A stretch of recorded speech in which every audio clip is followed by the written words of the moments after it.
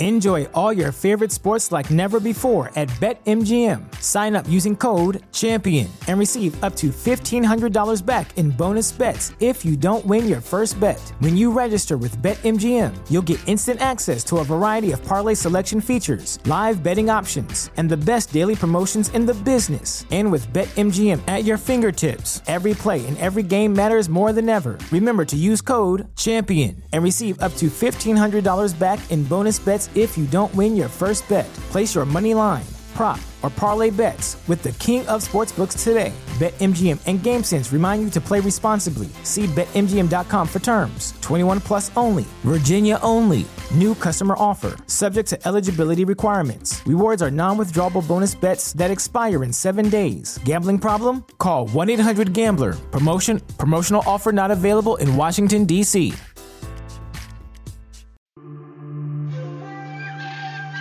We are so close, I can feel it. Did you find it? How difficult can it be? Take care of business, and I'm gonna take care of you. Excuse me, sir. I was wondering if you could just take a look at this photo. It's my sister. Are you looking for someone? Have you seen her? No, but I know someone that might help you. We met briefly, yes. Did we? Please help me find my sister. She's probably dead. I'll pay you. Oh. How much? She was here. Come on. My mask. Where is it?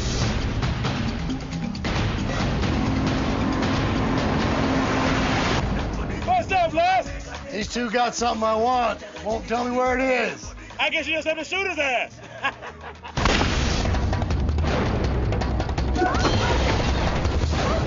Be cut down.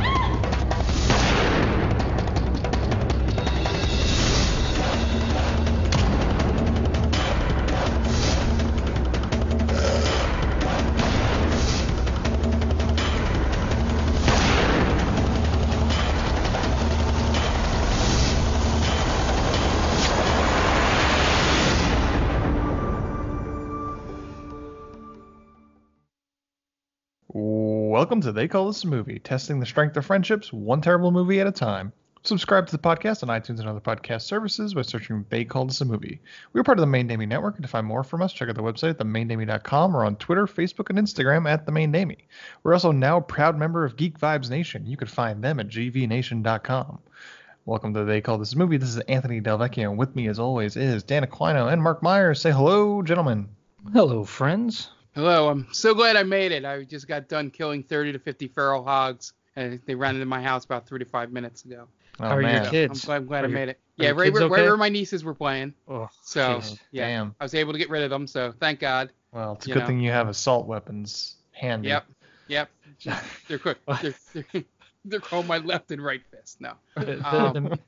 Now that the Main Damie has taken a firm stance on the gun topic. All right, next topic.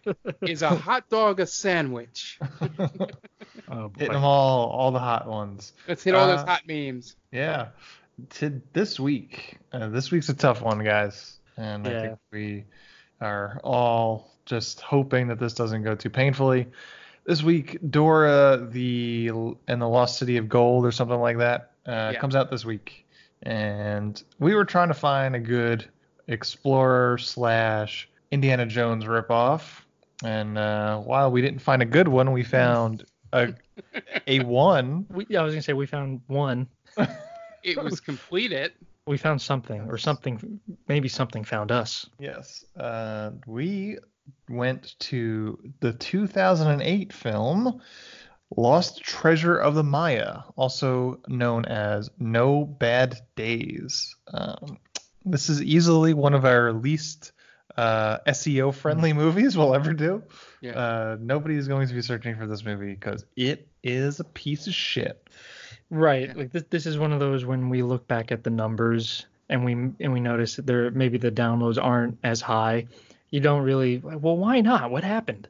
It's because this movie is a piece of garbage. Yep. No one's ever heard of it. Mm-hmm. Yeah. And it's got two names to no one to know. And they don't make any sense. Yeah. I mean, Lost Treasure of the Maya makes the most sense. Yeah, I meant that's like being two separate names. Yeah, but No Bad Days, I don't know what that's a reference to. Yeah. I mean, I'm sure there were plenty of bad days on set. Yeah. Or not maybe for it was- Keith David. Oh, that's part of the movie. I was really hoping, and for the listeners out there, you can follow. I know we usually put this at the end, but I don't know if I have the strength to make it to the end of this. So you can follow me at Twitter at Diaquino122. When I tweeted at Keith David, I was really hoping he would be like, "Oh man, I was strung out that weekend or whatever. I have no recollection of filming No Bad Days. I showed up on my boat and that was it." Nice. But in obviously a more sexy baritone voice. Yeah. Yeah. He filmed this while he was on vacation. Stopped Obviously. off one day to set, read his lines in maybe a half a day, and then he was off. He gave him a boat. They rented a boat for him. I wonder if, and I'll bring this up when we get to that part. I wonder if it wasn't really like lines that he was saying, but it was the truth. Like, I told my wife that I was sick. I drank some bad water. I gotta get back. My wife's gonna be there in 20 minutes. I wonder if that's kind of what it was like in real life. Yeah. Oh, honey, we're on vacation. She goes out because he says he's sick. I gotta go shoot this movie. Be right back. Where's my speedboat? He didn't even know they were filming. He just saw Michael Madsen. He started to say hello. Hey. This movie. It's this is like an Asylum movie that Asylum watched, and they're just like, you know what? Never mind. Yeah. It's like, we have standards. No, we're good. We're good over here. We're gonna stick to Atlantic Rim, all right? So just take that far away from us. Yeah. This movie was directed by David Murphy, who did a handful of other shitty movies, and has an IMDb of 3.5. Stars Michael Madsen, Richard Tyson, this is our second Richard Tyson movie, after Bigfoot. Keith David. Oh yeah, that was him. Yeah. Crisp from Kindergarten Cop. Everybody knows Crisp. Yeah. The aforementioned Keith David. A guy that goes by only one name, Protasio, who I can't figure out what he is. I'm guessing he's a model, but he's not. His IMDb is empty. He's not. Doesn't seem to be a musician. I'm pretty sure he funded this movie just to star in this movie. Yeah, well, he's not the director. The director is by David Murphy, but I believe he's a co-writer or and a a writer producer. And a producer. And are you calling not another movie a bad movie? Well, it's got Burt Reynolds in it for some reason. An old Burt Reynolds, but well, I would assume so because this was in 2011. Yeah. And, I mean, now he's dead, obviously, but yes. But that's not a bad movie. How dare you? It also stars Heather Storm, the unfortunate woman that has to be a woman in this movie, because women do not fare very well in the first 15 minutes of this film. No, and apparently the looking it up, she was in Epic Movie, I believe, might be one of her only big roles. It was she just seemed like a girl that would be in, as we mentioned, those sci-fi asylum movies. Whoa. All right, hold on one second. Ant, you have IMDb pulled up, right? Yes. Michael Madsen's character is named what? Oh, hold on a second. Lester something. Yeah, it's Lester. Lester Storm? Is that it? I don't know. Because in not another movie, Michael Madsen plays Lester Storm. Oh my goodness, is there a Lester Storm cinematic universe that we have no idea about? Now this Uh-oh. This That's podcast a turn. I was just gonna say this podcast just took a turn because now I need to know, because obviously No Bad Days came out 2008. Where did Lester go from 2008 to not another movie in 2011? What was he doing? Well, yeah, he gets away at the end of this movie. He does. Do you, not without seeing that movie that we're talking about ever, do you think they were making a reference to this movie in that movie? I do. I really do. And I think, what's this guy's name? David Murphy. I think David Murphy was banking on people having seen No Bad Days. And I guarantee there was one person in the theater who knew, like, oh wait, that guy was in No Bad Days. Oh, well, that makes a lot of sense now. Okay, that he was also a producer on both movies. Yeah. Okay. Also a co-writer. Co-writer. Got it. Okay. Yeah. Things are making sense now. Yeah, this guy's got his own cinematic universe that he's trying to get off the ground. So now I'm gonna write the next installment and it'll be the Lester Storm trilogy. There you go. Yeah. Perfect. Trilogies always work. Especially with Michael Madsen. Is that true? I don't know. Yeah, sometimes he needs a paycheck. He was in the Kill Bill movies. He must have been so happy when Tarantino called him for that bit part in Once Upon a Time in Hollywood. Yeah. I feel like he's a guy that doesn't turn down roles. He can't. He can. He just needs to keep himself afloat between Tarantino movies. Well, that well's drying up pretty soon. Oh, he keeps doing. Oh man, he does a lot of movies. Wow, I'm looking at 300. Oh my! But just like in 2018, Cobra Gator, Dead on Time, Puppy Love, Spats, The Journey Ahead, Until We Meet Again, Hangover in Death Valley, Unbelievable with 5 exclamation points, Primitiva, Megalodon, That's how you know it's good.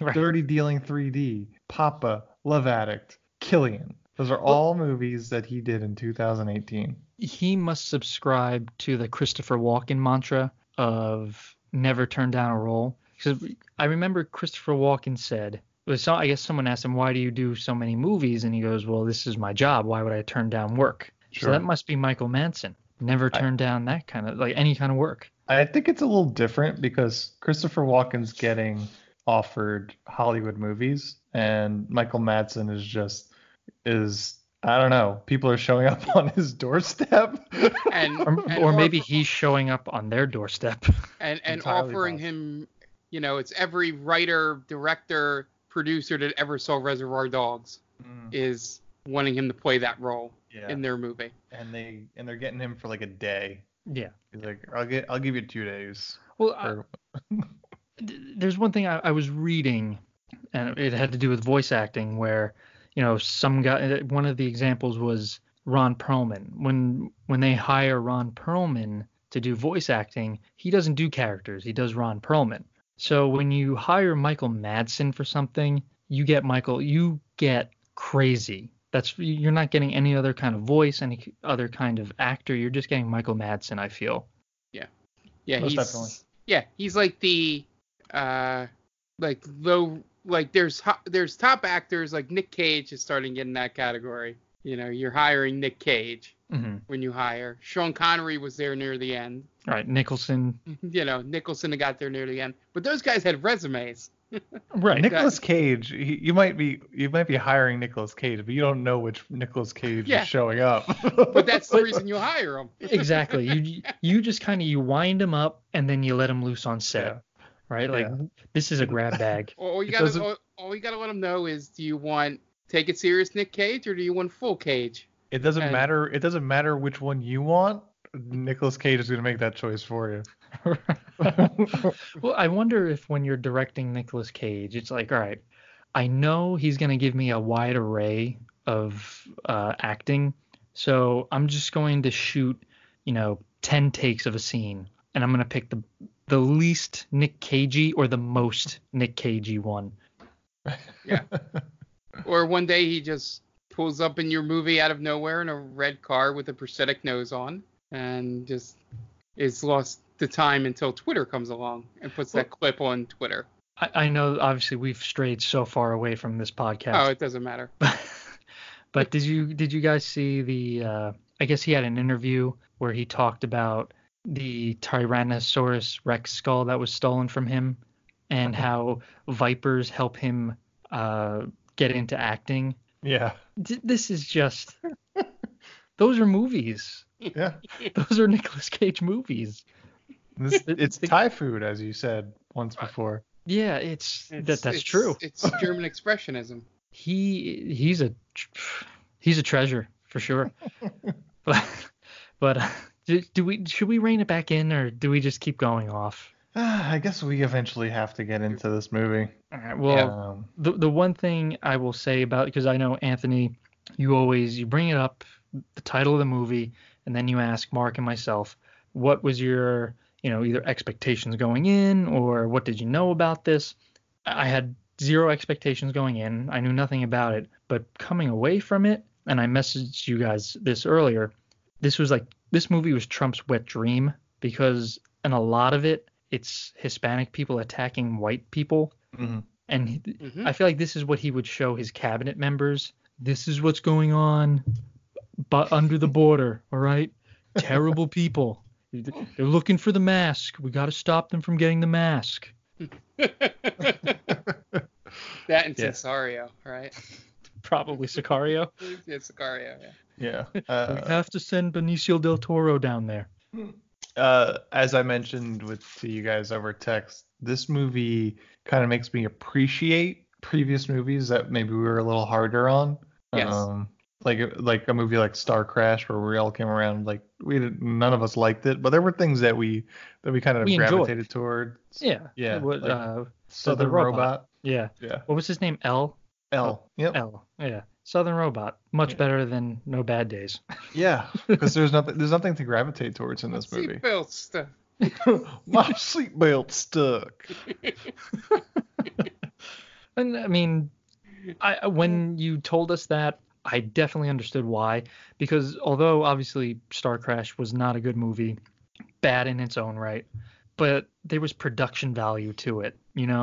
As low as it was, there's no production value in No Bad Days. It's kind of, to me, it seemed like some guy was just, like you said, Han, on a GoPro, just kind of filming wherever he went.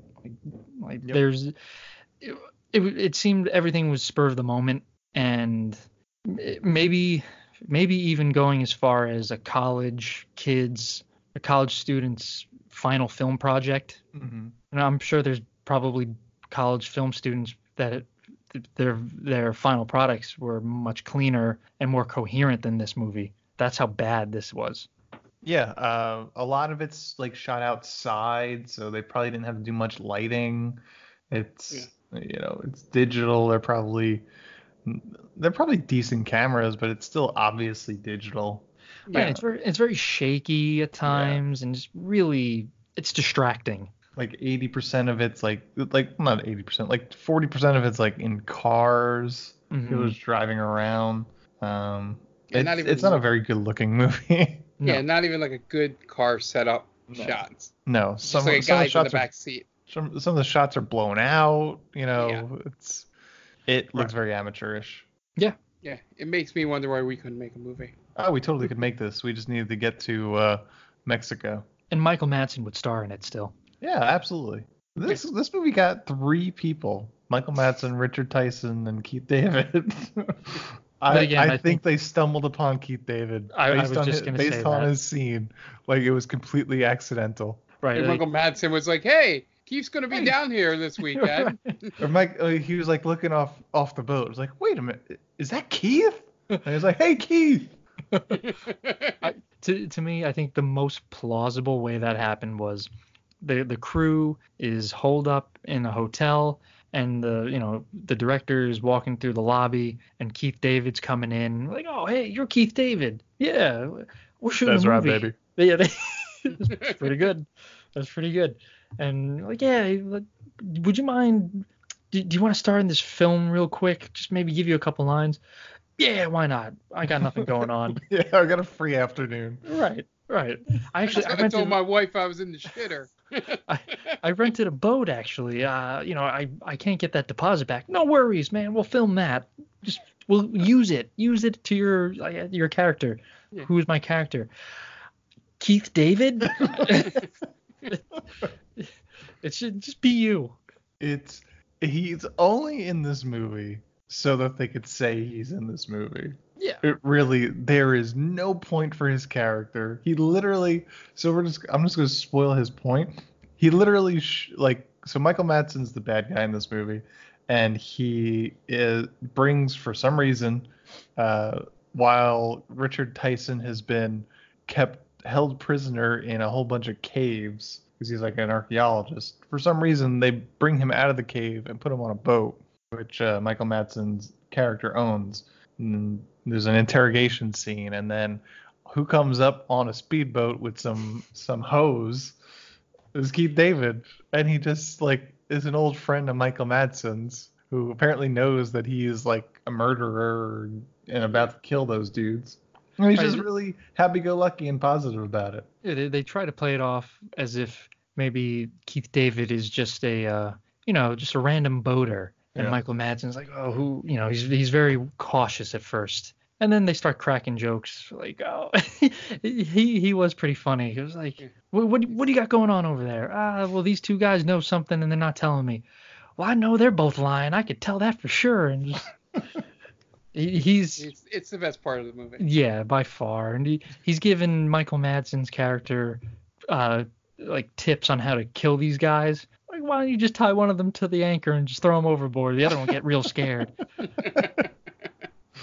Maybe David Murphy was like, all right, Mike, Keith, just think of ways to kill these two guys and just start spitballing from there. All right, yeah, that's no problem. And throw them overboard. I am 60 to 70% sure that neither of them were on set at the same time. You think it was just... That's true. I could see that. There's no evidence of a sit, like when Keith David's shots are there. There's no evidence that there's another boat that he's talking to. That's a good point. Yeah, you never see them both in the same shot. It's always a cut to Michael Madsen, cut to Keith David. Yeah. And there's only one shot where Michael Madsen and Richard Tyson share the scene. Like, you see his hand a lot, but that's all you see, like, from like his back and his hand. There's a scene where I think something got discombobulated, or maybe it was cut wrong, but there's a scene where Michael Madsen, I think is when he's kind of maybe not first introduced, but he's in a car and it's nighttime. Mm-hmm. And he's on the phone with the guy that's on the beach. Yeah, in the ocean, in broad right? daylight. Yes. Uh-huh. So the dialogue starts to not make sense after a while. No, it's like they're having two different conversations. Yes. So the one guy on the other end of the phone doesn't say anything, and Michael Madsen goes, "Now you're just talking crazy." What? Yep. And then the other guy on the phone just goes, ha ha ha.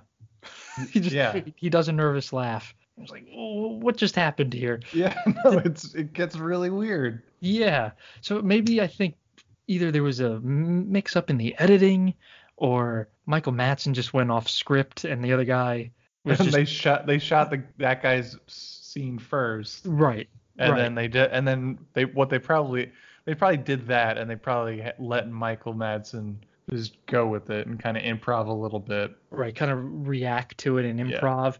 But he went off the rails, if that's the case. And they probably didn't realize till they got to look at the footage that they're like, oh, fuck, this isn't going to cut properly. Because that's the kind of movie we're talking about this week, is a movie that's incompetent enough that totally could have happened.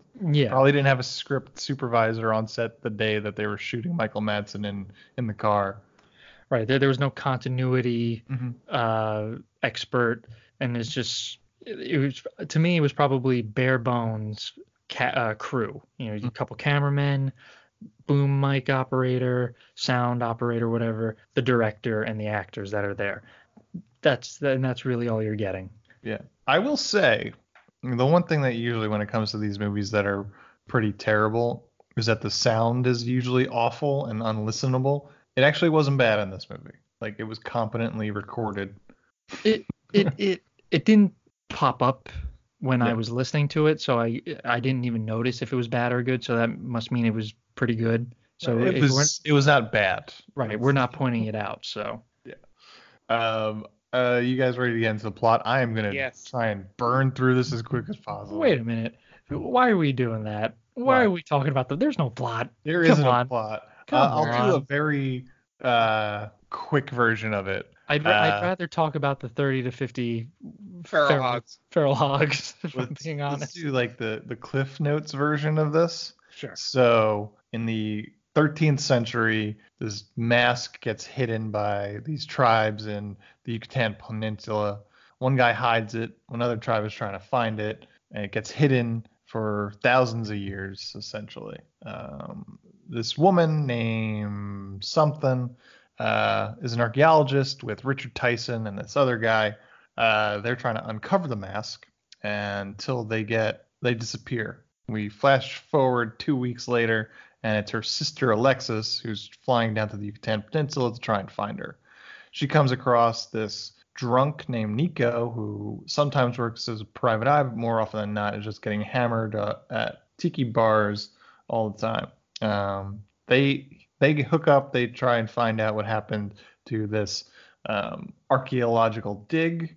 They eventually run afoul of a gangster by the name of Lester, who has his guys trying to find the mask for reasons that he says he wants to wear it around town at one point. He says, which is a weird there are two phone call conversations that Michael Madsen has, and they're both so bizarre. I'm gonna wear it to a laundromat. Yeah. Now, do you think he might have mixed up his character? Like one day he was thinking, all right, I'm gonna play him. It's like a straight gangster, you know, like I'm part of the cartel or whatever. I'm not to be trifled with. And then the next day he was like, I'm just gonna be crazy. I'm not gonna be serious about it. I'm just gonna kind of go off kilter with it. And he just it was almost like the Nicolas Cage thing where you don't know which are you getting, the serious gangster or are you getting the crazy guy? Right. Because his acting doesn't add up a lot of the times from scene to scene. No, he's all over the place. Yeah. And not from in the middle of scenes too. He'll just change. Yeah. He'll change his attitude towards, like, he'll be normal, and then all of a sudden he'll just freak the fuck out. Yeah. Now again, I wonder if that's just a byproduct of Michael Madsen. Mm-hmm. Yeah. Possible. Yeah. And also, this early part of the movie, this girl is doing everything they tell you not to do when you go to a foreign country. You know, she's screaming at the police in English to speak English to her. She's just constantly just yelling and, you know, and just has this, you know, ugly American attitude the entire time. There are multiple times when, I think it comes a little later, there was a time where I was just like, shoot her. Just shoot her. Well, for the first part of this movie, the only discernible character trait that white women have is that they yell at Hispanic people. That's the only part. It's not just, like, women in this movie in general in the first 20 minutes, they come off so terribly. Yeah. There's a scene where the first time we meet Nico, he's investigating, quote unquote, this woman, I guess, is trying to find her husband, and it winds up he's cheating on her with one of the locals. So he's PIing that, and then he goes to the bar and he comes across an American woman, and she's just an idiot, and ditzy, and kind of and casually racist. And then we come across Alexis, who is just yelling at everybody and shrill and basically three terrible depictions of women in a matter of about 15 to 20 minutes. Yeah. And like I said, she's doing, like, it's, and at no point, you know, does her character even, once they hand over the PI mission, she, outside of being some forced love interest, she holds no, you could take her out of the story and the story could go almost the same. Sure. The only thing is that it's her sister. That's it. That's literally the only reason. It's funny. Their first interaction, he sexually harasses her. Yep. By telling her she's got a nice ass, but she's wearing cargo shorts. It's not very nice. It's not very nice. It's just, you know, I'm sure it's fine. She's an attractive woman. But there's nothing she's wearing that would depict her, like, for someone to call out, like, her ass being supreme, you know. She's wearing baggy cargo shorts. When he said that, I thought to myself, nope. Yeah. He just, I guess they were trying to, you know, get across that his character just says that to every woman, but right. Yeah. He's what's the term for it? Like a womanizer sort of thing? Well, yeah, essentially, yeah. Yeah. Misogynistic. He's very misogynistic. And also, it's another thing I think we've had in multiple movies recently where that scene only occurs to set up a scene like literally a few minutes later. Yeah, because then she goes back to him, and that's such a weird moment because it's such a waste of time. They have that interaction. She leaves. A random waitress in a bar tells her that there's someone that could help her. So she goes and she finds him again, and it's all within a matter of 3 minutes. Yeah, and the only reason he recognizes her when she turns around in her loose-fitting cargo shorts. Yeah, her flat ass sticks out. Oh, I know. I remember now. Can I say one thing? This is on a personal note.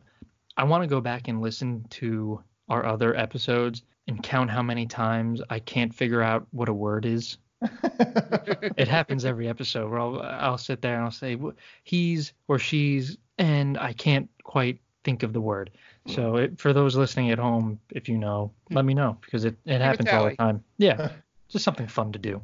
Yeah. So she finds him and she immediately gets kidnapped by Lester's people. And then that sort of starts off Nico helping her try and find her sister after he rescues her.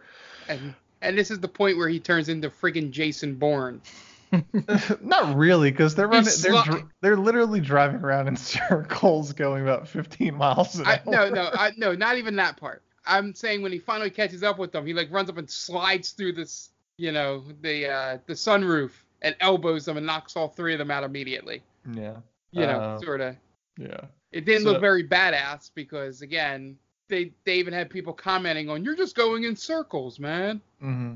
Yeah. It's like the most intriguing part of the movie supposed to be, but it isn't, because they're literally just driving around in circles like at 15 miles an hour, and he's chasing them through the streets of I guess it's like sort of Cancun. It's Cancun, Yucatan Peninsula. Yeah. She flies into the Cancun airport. Yeah. But he's like just running through, and he just eventually catches up to the car. Yeah, it's supposed to be the moment in the movie where you're supposed to go, I think there's something more to this guy. Yeah, other than just a drunk. Oh, yeah. They go visit a shaman to see where this could be. He has a mild freak out of psychedelic drugs. I am just burning through. And that's another scene that's just meant to set up something later. It makes no point in the moment until they, call back to it later. Mm-hmm. Yeah, and then they talk to some guy who scams tourists on glass-bottom boats, and he has like a Michael Pena and Ant-Man sort of story going on. It's actually pretty funny. Where he's telling a story, but we are seeing what really happened, and it doesn't add up. Yeah. I actually thought it was Nico beating him up, or like with him, and didn't realize it was the bad guy. No. Just the way it was shot was terrible. Yeah. Then they eventually come across the gangsters in the caves, so they go back, get some scuba equipment, then they fuck. Yeah. That part cracked me up when Nico was getting ready to traverse the underwater cavern, and she goes, "Can I make you anything, like a sandwich?" What? My man's not going to have time to stop and eat a sandwich when he gets there, right? Yeah. He's literally going. How long did they say it was? Like a football field wide or something like that of underwater caverns. The one guy said that there could be like 3 to 5 miles of caves. Yeah. And he got stuck in there for a day. So yeah, give him a sandwich. Give him a bologna sandwich for his 3 to 5 mile journey under the water with who knows, God knows what's under there. Yeah, and I also feel like they shot the sex part of the sex scene like upside down. Like the way she was positioned and blocking her chest was like she could have done the same thing on her back. Interesting. It was just I guess the way they were shooting it, they couldn't get the angles right where they wouldn't show anything because it was PG-13. So I guess they forgot to buy pasties. Yeah. Yeah, so the way she has like her arms tight, I'm like, if she's just on her back, you can get the same shot and it looked more realistic. Yeah. I think my eyes were glazed over at this point. I don't remember. Yeah. Eventually he goes into the caves and starts picking off the gangsters one by one. She shows up at an inopportune time. But they kill all the gangsters. They get away. They find the mask. We skip over the big reveal of the movie. I'm trying to do this as fast as possible, Mark. That's right. I'm skipping over everything, but go ahead. Okay. that he is a Purple Heart 2 Silver Star Navy SEAL that's been doing black ops all throughout the world. Yeah. It means nothing. It is like the best example of, telling instead of showing in a film. It's like, oh yeah, he's this badass Navy SEAL. That's why he's so good at this. Don't mess with him. Yeah. Yeah. I think at that point when they said that, I said, who cares? Yeah. just end this. We still have 2 hours left. Yeah. That info is given by the bartender who is in a completely different movie than everybody else. Yeah. Yep. I don't know who he really is or he's supposed to be. He looks like he should be in Forgetting Sarah Marshall. No, to me, he looks like he should be in There's Something About Mary. He has that real creepy porn stash kind of thing going on. He looks like a Tim and Eric character.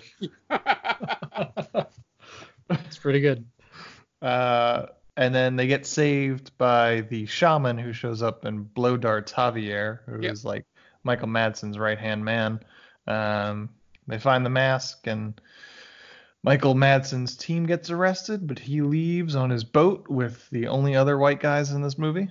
Yeah, they're like toughs or whatever, right? They're kind of like bouncer-esque, I should say. Yeah. One of the things that I skipped over was that Alexis and Nico have a back and forth a couple of times about 2012 and the Mayan calendar about the world ending. So we flash forward after everything has happened to 2012, December 21st, and they're still living in Cancun. Now they've got a kid, and they're just sitting on the beach waiting for the world to end, and it sort of happens. Yeah. Oh, it does? Yeah. It kind of does. We see the little kid point off the shore, and then we see them react, and then they cut to the credits. There's a flash, and it cuts to the credits. So this movie kills our heroes at the end. So it goes from a Indiana Jones-esque adventure to 2012, the movie. Mm-hmm. Not how I would now. Knowing what we know now over the past 7 years, maybe we would have been better off. Yeah, but that's not how I would have taken this movie. So interesting to say the least. Well, the Mayan calendar thing was all the rage in 2008, Dan. Don't you remember? Not a day goes by that I didn't talk about it. I remember that in 2008. Why do I even have to graduate college, Dad? Everything's going to end in 2012 anyway. The kids were talking about. Yeah. You see, that's why I got married thinking, I was like, I'll stay with my girlfriend because it's all going to end anyway. Egg on my face. This movie has a terrible time of figuring out what time of day it is. Besides the Michael Madsen phone conversation, there's at least a couple of other scenes that are like, other things are happening some scenes are happening simultaneously where it's like, this is obviously in the daytime, and then this one's happening at night. Right. So like, there's a couple scenes where it's like dusk, I think. Yeah. There's not great.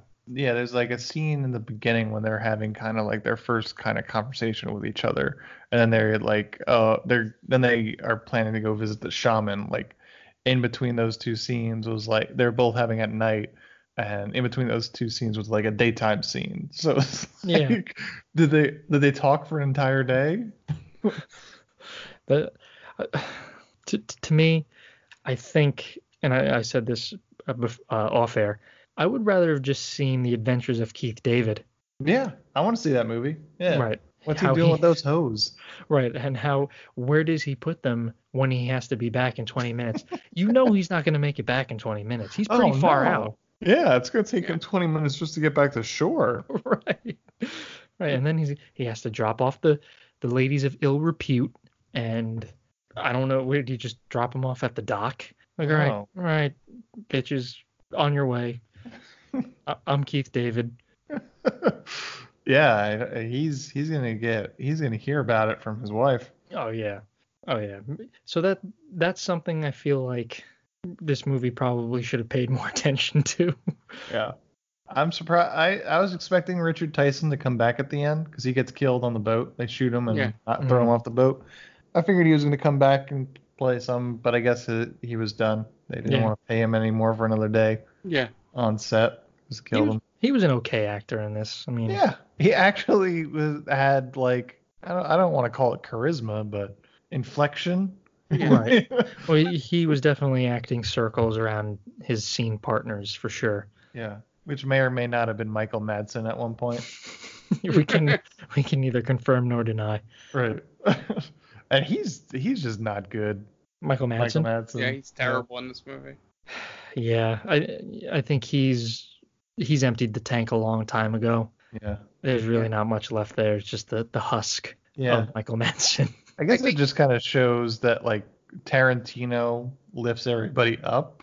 Right, he's the rising tide that lifts all ships. Yeah, exactly. But like Michael Madsen could give a good performance when he's saying Tarantino dialogue, but otherwise he's doing this shitty movie. Or maybe he just cares more. Like he kind of kicks it in. Like, all right, well, now I have to act. Maybe. I don't know. Either way, this is not worth your time out there. Yeah. If you have something, it was barely worth ours. Yeah. I think we usually don't come away saying that. Like even if we don't like a movie, we don't usually say like don't even waste your goddamn time. Right. Because someone out there usually enjoys certain bad movies, Star Crash, what was it? No Limit, right? The Hulk Hogan, or is that No Holds Barred. No Holds Barred. Yeah, that's a damn classic. Masters of the Universe has a following. Right, and I'll even see on Twitter, because we follow Bad Movie Twitter as well, and you see people post about those types of movies. Just recently, there's a documentary that's going to be made on Masters of the Universe, which we definitely inspired. So you're welcome. But there's definitely people out there that would enjoy these movies. I don't think, although it's a 3.4 on IMDb, I don't buy that. I don't think there's an audience for this movie. Yeah, I don't know what that audience would look like. People that love that one named producer actor. Tasio. Yeah. So hold on one second. It's a 3.4 on IMDb, right? Mm-hmm. Yep. There's 2 reviews on there. Yep. One is a 1 out of 10, and the other is a 4. So the first one is scathing, to say the least. Inadequate acting and poor camera work. This came out in 2010. So this has been around for a while. 2008. Yeah, okay. So that's where I got confused. For some reason, I thought it was 2011. So I was like, wait a minute. How could they have reviewed it in 2010? This movie sucks so bad it went back in time. Yeah. How bad it was. Yeah, it made me wish for that Jessica Alba Paul Walker movie. Into the Blue? Couldn't tell you. Yeah. Nothing great here. I knew it had something blue because I just kept thinking of what is it? Now it's getting late. I'm like, was that shark movie? It's Deep Blue Sea? Yeah. Thomas Jane, Samuel L. Jackson. Yeah. Much better movie than this. Yes. Yeah, but for all our fan out there, don't watch this movie. Just skip over this if you have to. I did want to mention that the storyline on IMDb is one of the best storyline lines I've ever read. So I'm going to read a little bit. Set in the exotic terrain of the Yucatan Peninsula, No Bad Days is an action-adventure film that manifests all the qualities that make for an entertaining and captivating film. False. The fast-paced style makes for a surprise at every turn, while the charisma and chemistry of the main characters create a romantic subplot. This is not a review. This is the plot's synopsis So- of this movie. The storyline should be the storyline. Ready? Set in the exotic terrain of the Yucatan Peninsula. Yep. That's it. Yeah. Storyline over. Protasio is pretty terrible too. I mean, everybody's pretty bad in this movie, but Protasio we're stuck with for a very long time. Hold on one second. Who is this guy? He's Nico, Okay. Oh, that's his actual name, right? his real name. Yeah. Where the hell is it? Why can't I? Okay, he doesn't even have a picture. Yeah, no. It's just a picture of Michael Madsen next to it. I can't tell you who he is. He is an actor and writer known for No Bad Days, Border Lost, and Not Another movie. Yep, So the with only thing Michael he's Madsen. known for is David Murphy movies. So why is he going by one goddamn name? Maybe that was his guy. I don't know. Yeah, he's got 4 credits as an actor, and the 3 movies are all done by David Murphy. There's no biography on him. It's just Nope. these are the movies that he's known for. Yeah, The guy's a mystery. yeah. He's not an ugly dude. No, so it's like he was in good you would shape. you would expect that he would have a little bit longer of a or at least identifiable as like something, whether it be an actor, model, singer, Stuntman, maybe. stuntman, I could see Yeah. model. stunt coordinator, or like professional MMA fighter, like Maybe. nothing. There's Just- these 3 movies. That's what he's known for. Maybe But, it's just maybe he's just I don't even know if he's, obviously we don't know much about him. Maybe he's just a Mexican guy with a lot of money. Maybe. Then Again, maybe I would love to know that. maybe he met the director one day and they just kind of took a shining to each other, and he was like, listen, I got these movies. If anything pops up, I'll call you. And then that's it. And the guy hasn't done a movie really since not another movie. Yeah, we're just stuck with a single picture of him and Michael Madsen. And Michael Madsen wearing an Affliction t-shirt and a Harley Davidson That jacket. sounds about right. The bloated corpse of Michael Madsen. This is, He's Yeah. had some hard living the last 25 years. He sounds like shit. man, you can literally see the miles on that guy. Yeah, you could hear the cigarettes in his voice. Oh, jeez. Yeah, I'd say he's seen better days, but I No don't know bad if that's days. true. No bad days, Dan. No bad days. No bad days. I don't. Maybe that's what the director kept muttering to himself. Right? Like he's sitting there rubbing his head, just like this movie is shit. And I don't know. Maybe one of the producers goes, "Well, we have to name this thing. What are we gonna name it?" And he's just like, "He's No Bad Days. No Bad Days. No Bad Yeah. Days." Maybe it just became a joke on set. It was Maybe. like, no bad days. No, or like just a mantra. Like there's no such thing as bad days when you're on set in Mexico. Right. No bad days, guys. It's almost like living the dream, Yep. Hey Dan, how's your day going? Living the dream.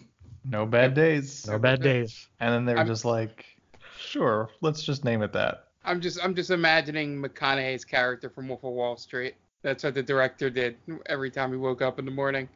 No bad days. Yeah, no, That would have been great if Matthew McConaughey drove up in a boat. All right. All right. Have you guys seen Keith? You guys seen Keith over there? Oh Is that you, God. Michael? Hey Michael, how you been, man? Boy, it's been a while, huh? I don't think we've ever met Matthew. Oh, that's right. We'll see you later. And it just goes. No bad days. Yeah, that does sound like a McConaugheyism. We just made the movie better. All right, Yep, all right, that's all how- right. No bad days. Just Now we make it living. better. Livin. L-I-V-I-N. This was well before the reconnaissance too, so Yep. he This could is have fit in this 2008. movie. This And is we're right still- before Tropic Thunder. Yeah, this is very much rom-com. You know. Failure to McConaughey. launch. Let's see, what Yeah. was he doing in 2008? Ghosts of Girlfriends Past, possibly. Damn. Probably Some better Jennifer movies than this. Garner Yeah, romantic comedies. Again, that Jennifer Garner stank on him. So Tropic Thunder was same year. Okay. But so was Fool's Gold. There you and go. Surfer, Dude. Ooh.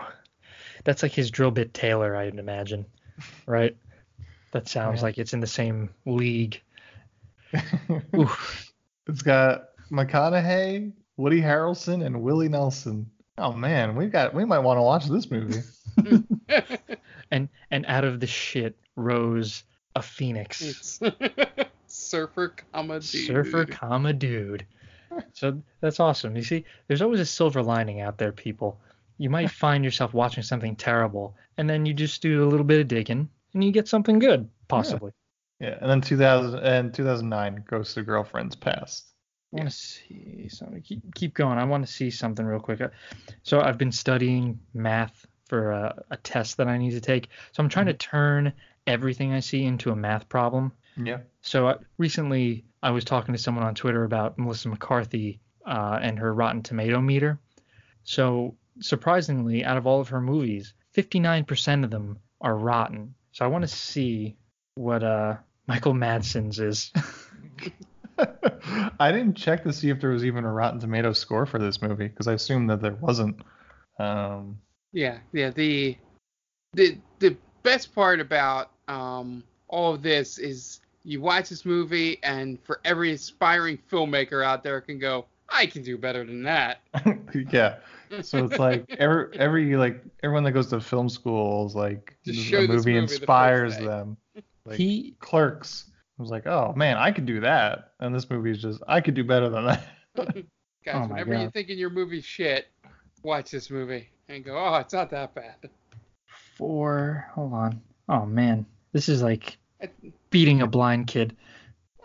I think even 6. He has so many movies. He has at least 6 movies with 0%. Man. And a lot of them have no score. Like the majority of them have no score. Yeah, this movie has no score. Yeah, that's. So I'm gonna assume he's probably in like the 70 percentile of rotten. That's something I feel like I want to do from now on. I want to, if we do a movie that has a big name in it, I want to see the percentage of their Rotten Tomato meter. I'm looking at Richard Tyson's page on Rotten Tomatoes, and he's a wolfman in his main picture. Is he? Like an actual wolfman? Yeah. So it's not just a regular headshot? Nope. Okay, that's an interesting way to go with this. Yeah. His highest rated movie is Flight of the Living Dead: Outbreak on a Plane with an 86%. Wow. It's pretty good. Yeah. I wonder how many reviews. 7. So take it with a grain of salt. Yeah. It's 33 audience score. Yeah. That's more telling, I'd imagine. Isn't there something about Mary? I don't remember him in that. I saw that too, but I don't remembe it. All right, Also I think starring Keith David. That's true. Which part was he in? Oh, that's right. He's like his like con man helper, right? Is that who Richard Tyson is? No, Keith David. Keith David doesn't Keith David play Cameron Diaz's stepdad? That's what it is. How'd you get your beans, Buck Franks? Right. What? I can't remember now. Yeah.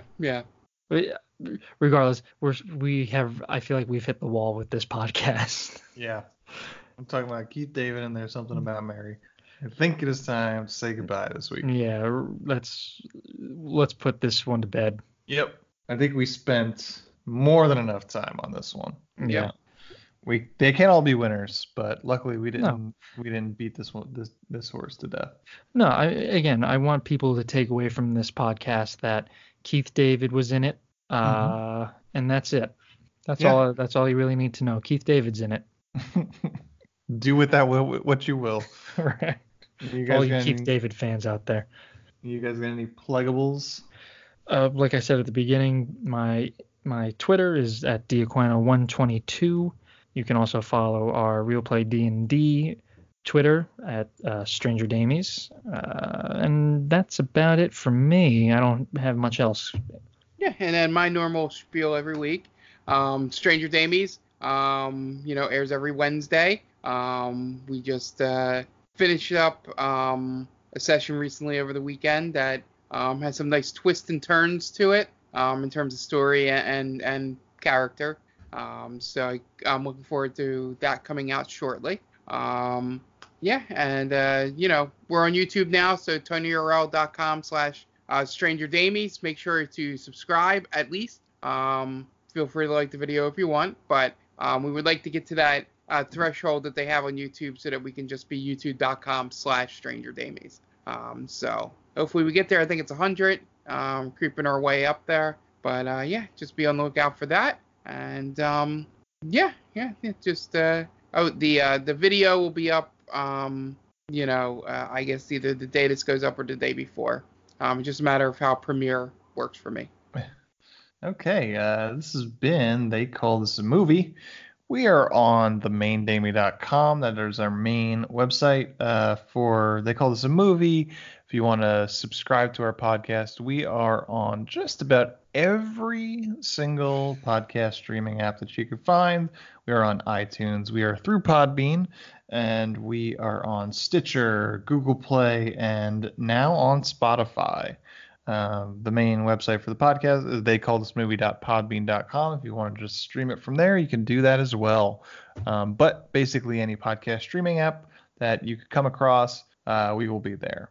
On Facebook, Instagram, Twitter, we are at The Main Damie. We post there quite often, especially Twitter and Instagram, and we'll sort of kind of give you previews of what we're going to be talking about in the coming week, or we'll maybe post some little feature things for the podcast, but that's where you find those. We are now a proud member of Geek Vibes Nation, so we are on their podcast stream as well as at gvnation.com. You could find them there.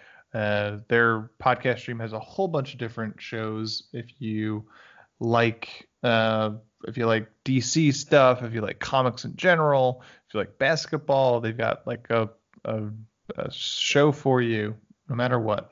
And they're at gvnation.com and at Geek Vibes Nation on Twitter, Facebook, and Instagram. That's going to wrap it up this week for They Call This a Movie.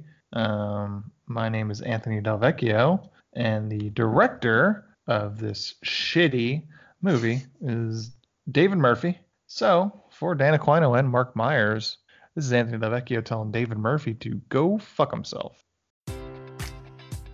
Enjoy all your favorite sports like never before at BetMGM. Sign up using code CHAMPION and receive up to $1,500 back in bonus bets if you don't win your first bet. When you register with BetMGM, you'll get instant access to a variety of parlay selection features, live betting options, and the best daily promotions in the business. And with BetMGM at your fingertips, every play and every game matters more than ever. Remember to use code CHAMPION and receive up to $1,500 back in bonus bets if you don't win your first bet. Place your money line, prop, or parlay bets with the king of sportsbooks today. BetMGM and GameSense remind you to play responsibly. See BetMGM.com for terms. 21 plus only. Virginia only. New customer offer. Subject to eligibility requirements. Rewards are non-withdrawable bonus bets that expire in 7 days. Gambling problem? Call 1-800-GAMBLER.